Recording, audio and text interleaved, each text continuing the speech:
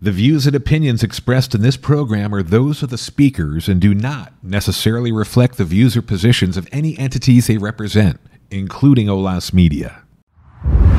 Olas Media.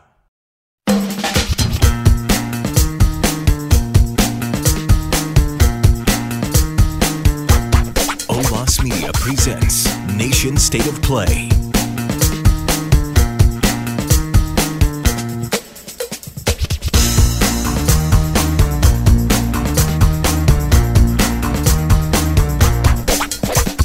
Welcome to the Nation State of Play podcast. I'm your host, Brian Miller. On each episode, we explore the political stories that are driving public policy in California. We explore these stories with political insiders, business leaders, journalists, and policymakers themselves to get below the surface of the headlines and show you the true forces shaping our nation's state. Thanks for listening today. We have a great guest, Erica Tavares with International Medical Corps. Discussion covers some issues close to home on the refugee perspective, but also some international issues that are very high profile in the news right now. So it's an amazing organization. They do incredible work both here and abroad, and glad to have this chance to bring some of those issues to your attention. Hope you'll find a way to learn more about their organization, and we'll put all the links to them in the show notes. So Erica Tavares with International Medical Corps coming up right after this. Listen to our weekly podcast, How to Win Friends and Save the Republic, to hear the latest updates from the democracy reform space. Subscribe and learn more about us at nonpartisanreformers.org.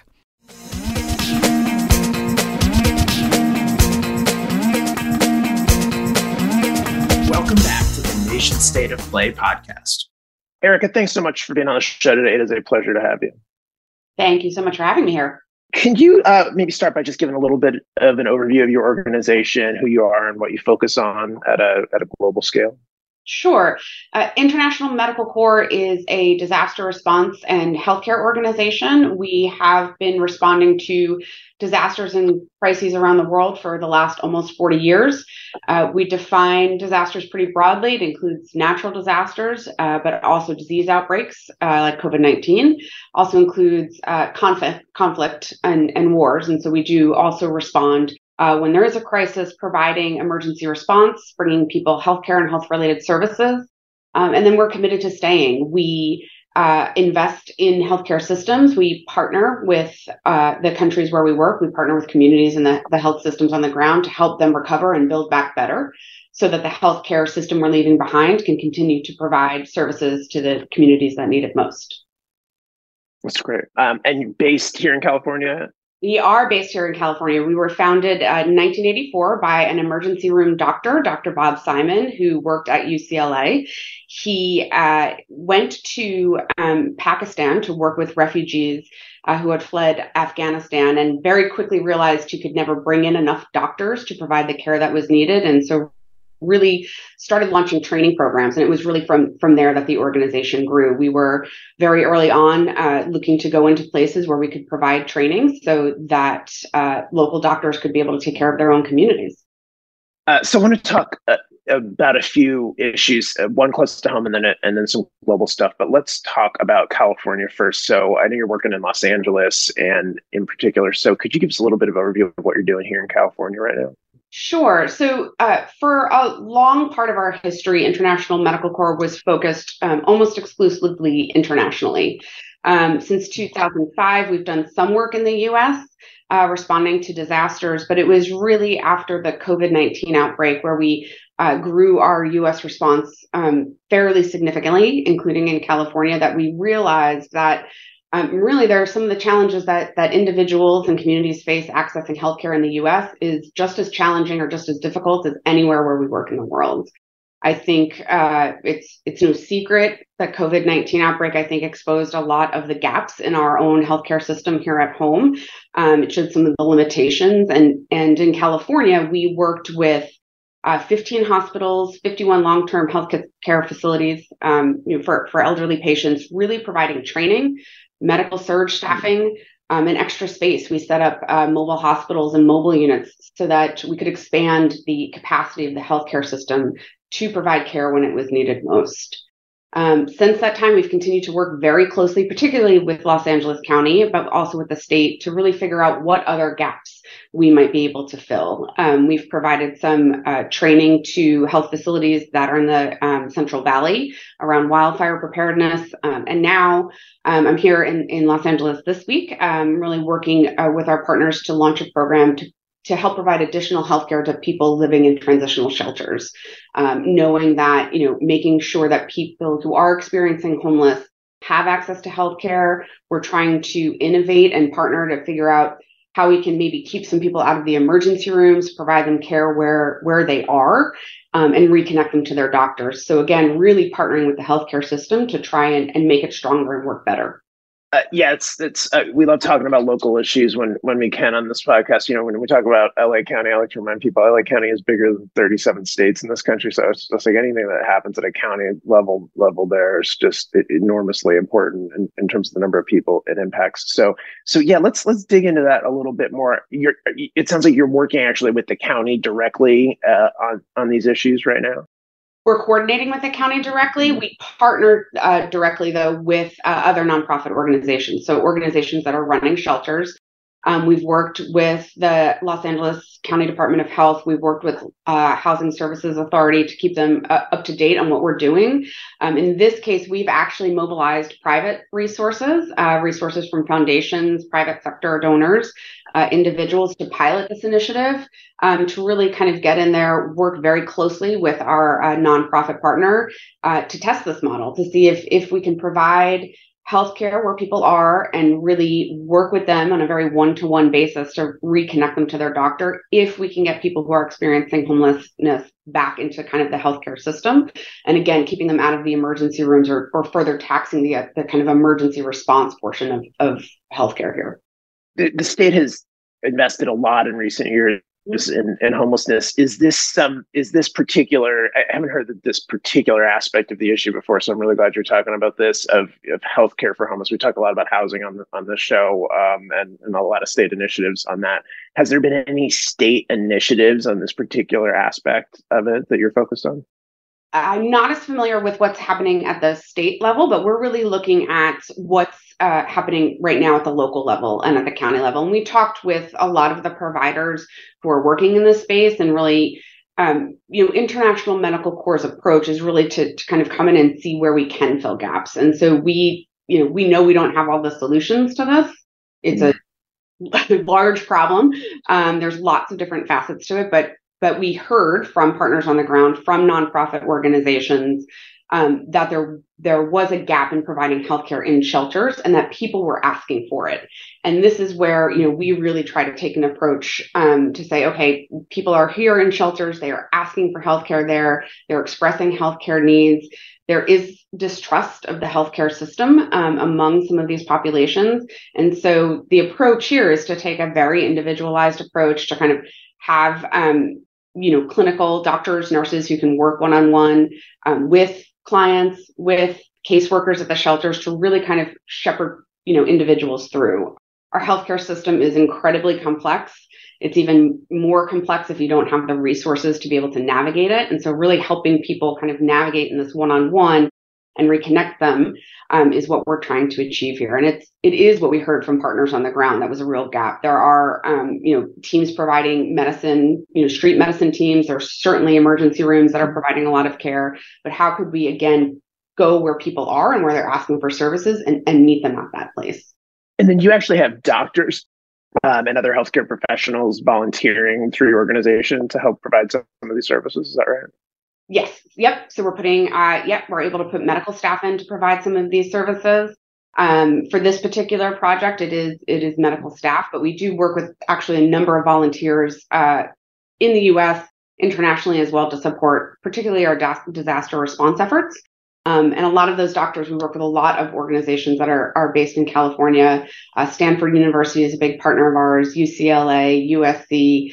We have doctors from sort of all across the California medical system that help support our work and that power our volunteer efforts here in the US and around the world.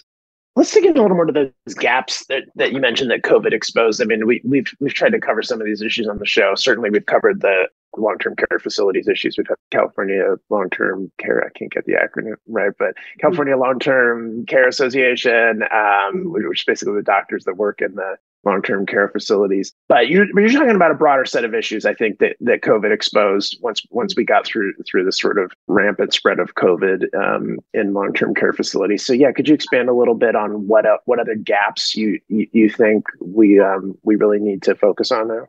Sure. So, certainly healthcare workers. I mean, I think it became clear that COVID exposed just, the healthcare worker shortage in the U.S., all across the U.S., really, and how much certainly we rely on them, but how little sort of resiliency and bench strength there may be in our healthcare workforce. And so part of what we did, all of these individuals who were working during COVID-19 were also facing their own emergencies at home. They had their own families to try and take care of. And that's true in any emergency. And I think at times we forget about that. The responders are also in the middle of the crisis themselves. And so providing the surge capacity, we had the ability to have doctors and nurses come from other parts of the country and really, whether it was California was the hotspot or New York was the hotspot, help relieve some of these workers day to day so that they could go home and recover and take care of themselves and their own families. And so that was a really critical part of it. I think another gap that we found was where healthcare happens, right? Healthcare doesn't just happen in hospitals, long-term care facilities. Healthcare is happening in people's homes. People can't get to hospitals and health clinics all the time, and they want to go where they're familiar. One of the things I think that we saw, again, across the country that didn't work as well as we thought it might was setting up these large facilities where people could come and have COVID treatment or get the treatment that they needed. People didn't want to go there. They want to go to their local doctor. They want to go to their local clinic. And so again, making sure we were providing the training for those frontline health workers and increasing that capacity. So we set up medical tents and shelters so that hospitals had extra bed space. They had triage space. They could increase their own capacity because people were showing up and they could treat them there. They didn't have to send them somewhere else to get the care that they needed. One of the guests, and it actually might have been one of the doctors from the Long-Term Care Association, really raised for us on the show, and I hadn't thought about this before, but it just sort of this huge discrepancy between healthcare access in the Central Valley versus what goes on in LA and San Francisco and our bigger cities, and clearly we have issues in the cities too. But I learned some really alarming things about maybe one doctor in the Central Valley, being assigned to 10 or 12 long-term care facilities because, just real sort of deserts of healthcare access, no pun intended, in the Central Valley. Is that something that you see as an acute problem? And any thoughts on what we can do to solve this? It's sort of hard for me to get my head around the solutions because you can't force doctors to move to Fresno if they don't want to live in Fresno. So yeah, how do you see this issue playing out?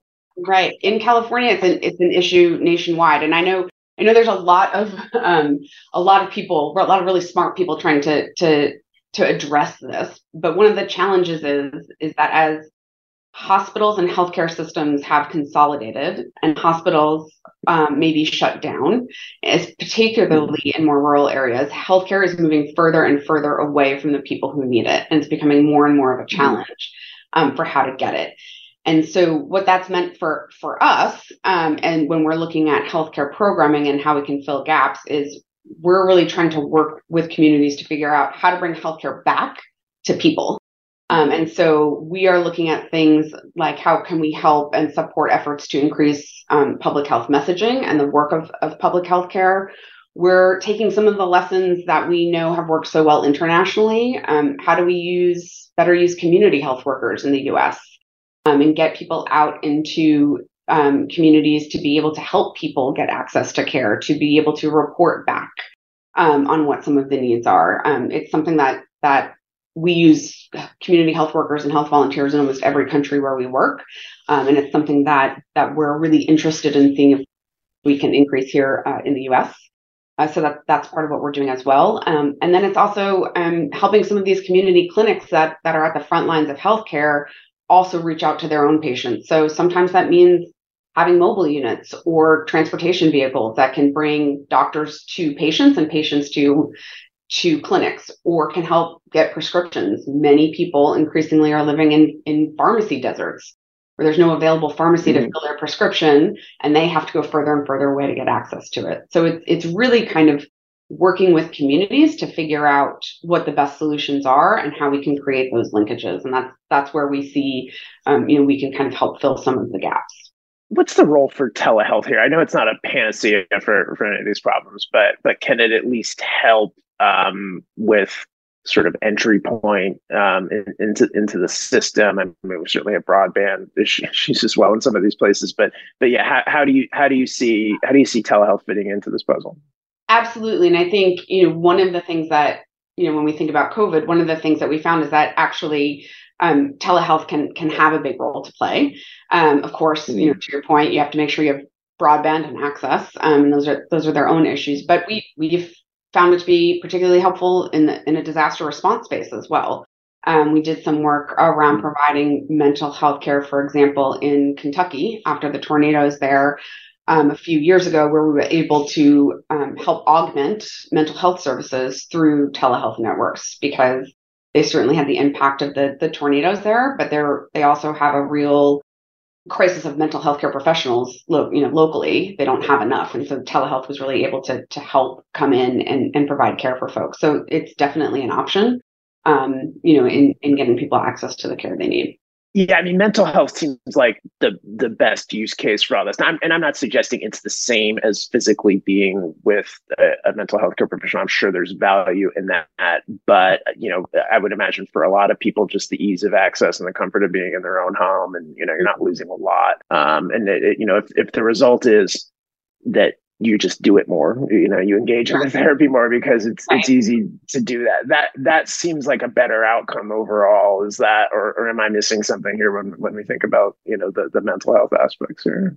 Yeah, I think it's a tool in the toolbox, right? I think to build more resilient communities, you have to have lots of different tools, and people have to have the healthcare system has to have a number of different levers they can pull on. So if it's telehealth for mental health care, if it's transportation vehicles, so that people can get to pharmacies. It's having this package so that whatever crisis an individual or community may be facing, they have options. That's what's going to create a more resilient and adaptable and a flexible healthcare system. We're not going to certainly stop any of these crises from happening.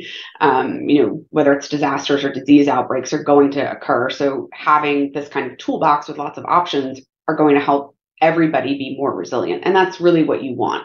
That the crisis is going to happen. Right. How quickly can people recover? The pharmacy thing's interesting. I don't think we really talked about that before. I mean, that seems like such a solvable problem in the age of, Amazon being able to deliver anything to your house in a few hours. So, is that what is the status sort of online pharmacies, and like how are we tackling that in California? Here, there's I would assume COVID at least helped us build out the delivery infrastructure for that sort of thing. So you said tool in the toolbox. That sounds about right. But what are we doing on that topic? That feels like an imminently solvable problem. Yeah, I'm not as familiar specifically with the work around pharmacies in California, but I think, again, to your point, having tools in the toolbox, having people being able to access their pharmaceuticals, their medications, making sure they can get them either delivered, through the mail, that they have transportation to get to a pharmacist and to be able to ask for care. Again, it's just this: how do we make sure, if pharmacies are closing in certain areas, that we're also looking at, well, what does that mean then for people to access medication? Because if they don't take their medication, right, we're going to just continue this cycle of poor health outcomes. So there's lots of different and innovative ways to do that. There's great organizations, that are looking to connect people to pharmacies and to pharmacists.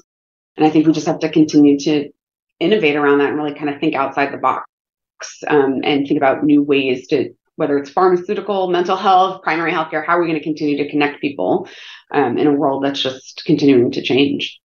Yeah, I love online pharmacies, because the last place I want to be when I'm sick is in a pharmacy with a bunch of other sick people personally. So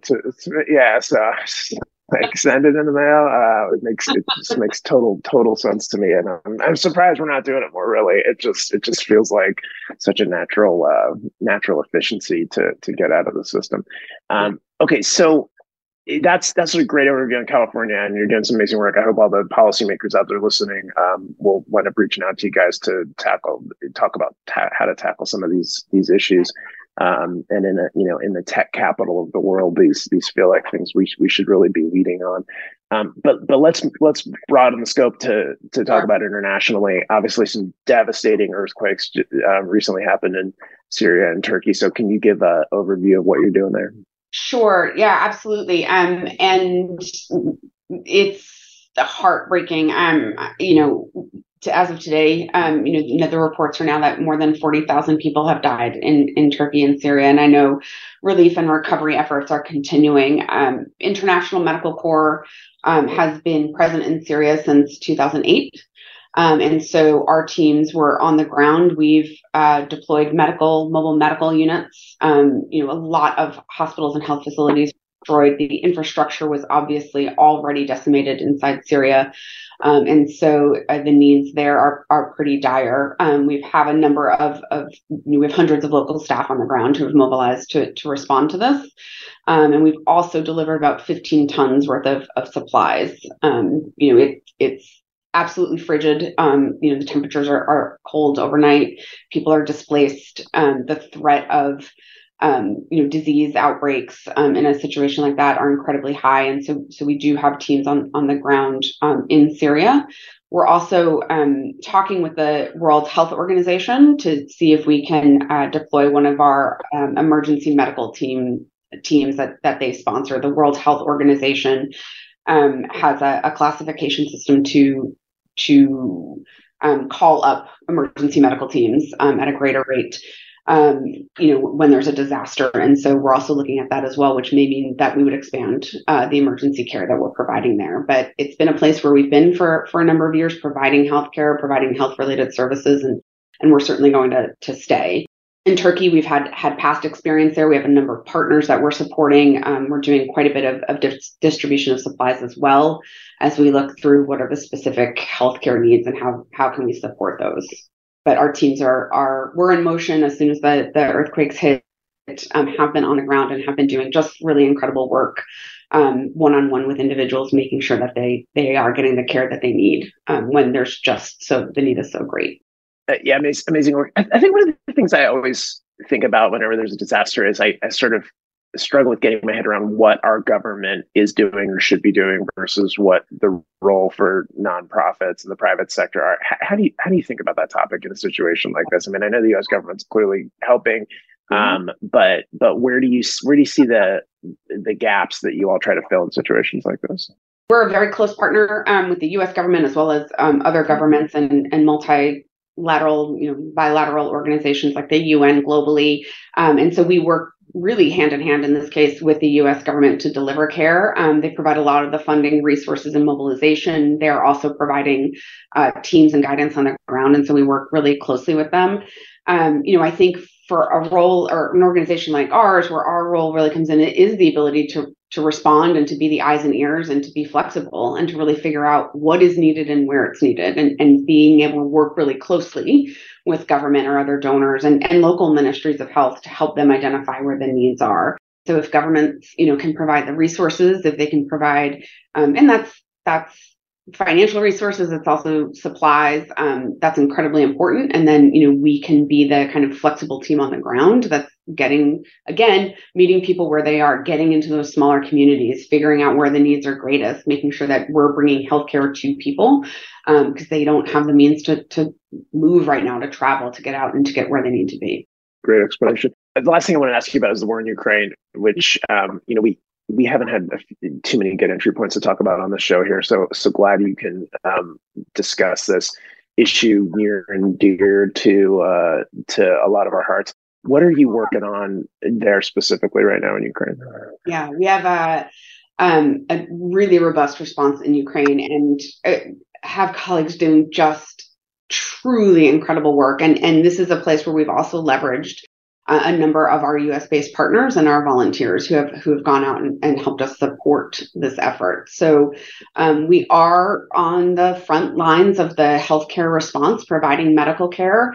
We've reached since and I should say we were on the ground in Ukraine. We've been there since 2014, and so we were there when this crisis broke out. We've reached about close to 6 million people with services so far, with healthcare services. We are providing direct patient care when we can. We are distributing, again, these kind of what we call non-food items, blankets, other supplies that help keep people healthy, clean water, mental health care, cash assistance in a place like Ukraine. People can't access any of their resources. They've lost everything. Even if they have funding or resources in banks, it doesn't mean they can get to it. And so really making sure that people have those kinds of resources to be able to get the supplies that they need. And so we've got teams on the ground where across kind of 10 regions in Ukraine, we continue to move as access opens up. The other thing that we've done in Ukraine, which we're really proud of, is developing a trauma care response training program. And so we've worked very closely with some of our partners, particularly with Harvard Humanitarian Initiative, to develop a training program around what's called Stop the Bleed, and then chemical, biological, radiological, and nuclear CBRN training, incident response training, to train local doctors on how to respond to these kinds of crises, because this may be something they don't have training in or have ever had to deal with before. And now, they are really looking at the threat of chemical or nuclear or other kinds of crises. And so we've trained thousands of people to date, thousands of doctors and frontline health workers on that as well. And we've used a lot of our volunteer doctors to provide that training, to go to Ukraine to provide that training, and as well as to help us develop it. And I think that's it's really indicative of how International Medical Corps works, right? How can we sort of address the crisis right now? And then how can we build capacities so that the healthcare system can continue to respond as the crisis may continue or as they move into recovery? But it's absolutely heartbreaking. And I just, the things that our colleagues are seeing there and in Syria every day, I just have the greatest respect for the work that they do on the ground. Yeah, so it strikes me as one of the big differences between the two places is Ukraine is an active war zone. So your volunteers are putting themselves in jeopardy when they go there. So how do you convince them to do that? How do you have those conversations? How do you even think about keeping them safe in an active war zone? We work with some of the best volunteers, I would say, in the world. They are interested to go. We work with a lot of emergency room doctors who are eager to respond with us, and we're incredibly grateful for that. We do have a very robust security team here at International Medical Corps who helps provide that kind of training, who's constantly monitoring what's happening on the ground, who's making sure we're not sending people into places where we can't ensure their security, and we don't have making sure we have the plans to move people as we need to. And so, a lot of what International Medical Corps does is getting people and things to where they're needed most, and keeping them out of harm's way while we're doing it. And so we have just a phenomenal logistics and supply chain and security team that is the backbone of the work that we do. So many of the Ukrainian citizens are actually not in Ukraine anymore. I don't know what the current numbers are, but it's this huge outflow of refugees leaving. Do you work in other countries too with these Ukrainian refugees, or are you pretty much focused on the ground in Ukraine? Our largest response is on the ground in Ukraine. We've done some work in some of the neighboring countries. So we're certainly seeing some of those response efforts as well. And again, helping, like we would anywhere else in the world, you see things like ministries of health and the health systems being strained, education systems being strained, as more and more people come into a country who are displaced. But our work is primarily focused in Ukraine right now in response to this crisis. I think one of the things that's been heartening to me is to see the EU countries and NATO countries, I guess in particular, taking in refugees, throughout these different regions, and some amazing programs that I've learned about of children and families, being housed and grouped with families in other countries, and these other NATO countries providing financial support to help make that happen. it's been, I think it's something that this whole topic, I feel like, unfortunately, most people in the US are just forgetting about, because it's sort of been in the news for so long, and it's just kind of sliding to the back burner in a lot of ways. What do you think Americans can be doing here? Getting involved with your organization is obviously one way to do it, and yeah, I'd love you to talk more about how people can help in that. But like if you're just an ordinary American listening to this and you're hearing about any of these crises and you want to help, what's the best way to get involved? To get involved with International Medical Corps, you can go to our website, which is internationalmedicalcorps.org. And there's opportunities to donate to support our responders, to donate to support our responses on the ground. And that's certainly a way that can be incredibly helpful. We often get people who want to send stuff. And stuff can be helpful, but really those donations that provide the most flexibility for our responders to be able to make the recommendations and get the supplies they need to provide the care that's needed is always most helpful. I would also say, getting involved in refugee issues is also incredibly important in the U.S. So much of the work, when people are interested in learning about issues that face refugees in the U.S., so much of that happens at the community level, and there's great organizations doing that work. For people who may have arrived here from Ukraine or other places. And if people want to get involved, local organizations that, help people find housing, help people get into the school system are incredibly effective. And so I would encourage people to also look locally when they're thinking about refugee issues or how they may want to help people who are displaced, because there's lots of organizations doing great work here. And for us, when we think about refugee situations or people who may need help who have been displaced, nobody takes that journey lightly. It's not an easy path to follow. And for us, we're committed to being there when people show up. And I think there's so many people in the U.S. too who also do that in their local communities, and that can be incredibly, incredibly important and effective. So if you're a healthcare worker, if you know a healthcare worker and they want to get involved, same website, I assume there's places to volunteer there. Yep, same website they can go. You can also go to International Medical Corps and go to the career section, and you can search volunteer, and you're able to apply to be a volunteer medical professional with the organization. We have a great team of people that will walk you through the process to be able to learn about what we do, how we deploy, how often we deploy, answer all the questions around that. And we always need people. We always need people on our medical roster. Great. Well, Erica, thanks so much for being on the show. Thanks for all the great work you're doing. Great to highlight some of these issues, and we really appreciate you being on the show. Is there anything I didn't ask you that I should have? I sometimes like to ask that, and I'm surprised at the answers. But anything we didn't cover that you'd want our listeners to hear about? I think just we're really energized and excited about the work that we're doing here in the U.S. And I think there's a lot of challenges I think that COVID has exposed, but I think we're also just incredibly fortunate to work with great partners here in California at the county and state level to really think about new ways to do that. So we just look forward to continuing to be part of the conversation. Erica, thanks again. We'll put the website in the show notes, but thanks a ton for being on today. Thank you for having me. We invite you to share ideas for guests, ask questions, and leave comments. You can find us at neptuneops.com. Follow us and subscribe wherever you listen to your podcasts as we continue to explore the inside stories driving California politics. This is the Nation State of Play podcast. I'm your host, Brian Miller, and thank you for listening. Olas Media.